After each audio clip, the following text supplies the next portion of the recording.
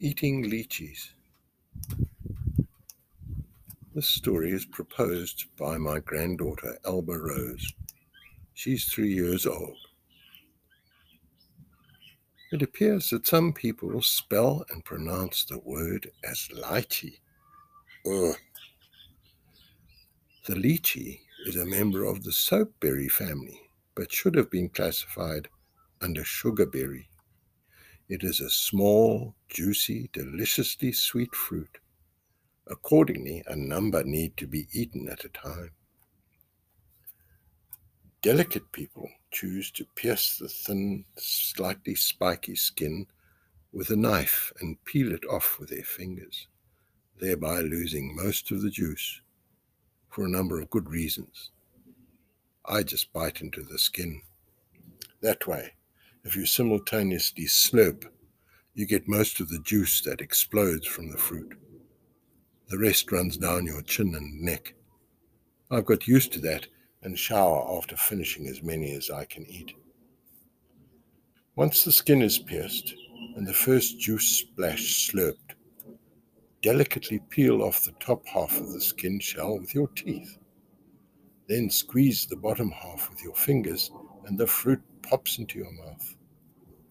Savor the soft, sweet flesh, then bite softly to the hard, smooth pip in the center and peel off the flesh, which can be swallowed without hardly any chewing necessary. Discard the pip and the peel after ensuring any remaining juice has been slurped. We had great pleasure introducing my daughter's well-brought-up young Englishman to litchis.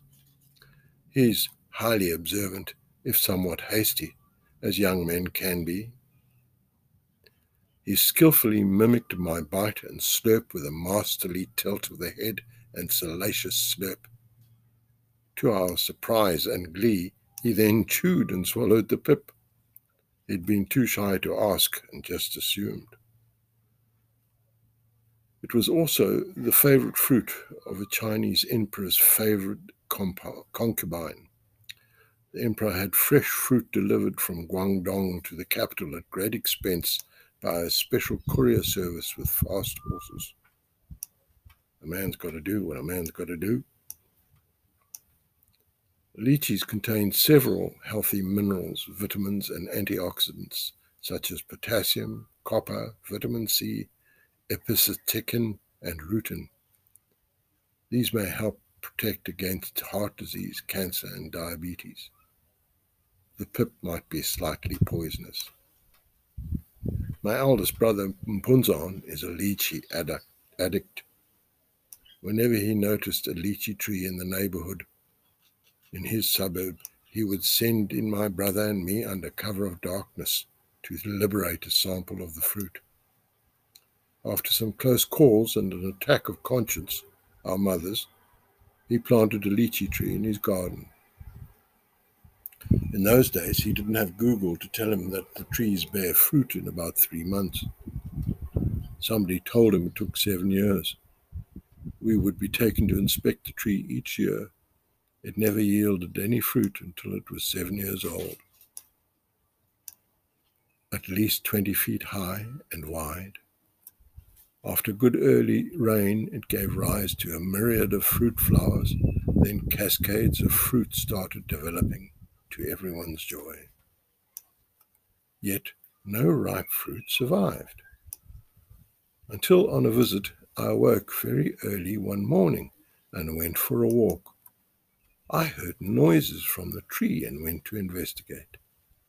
There was the gardener, hauling down branches and plucking the fruit which he dropped into a sack.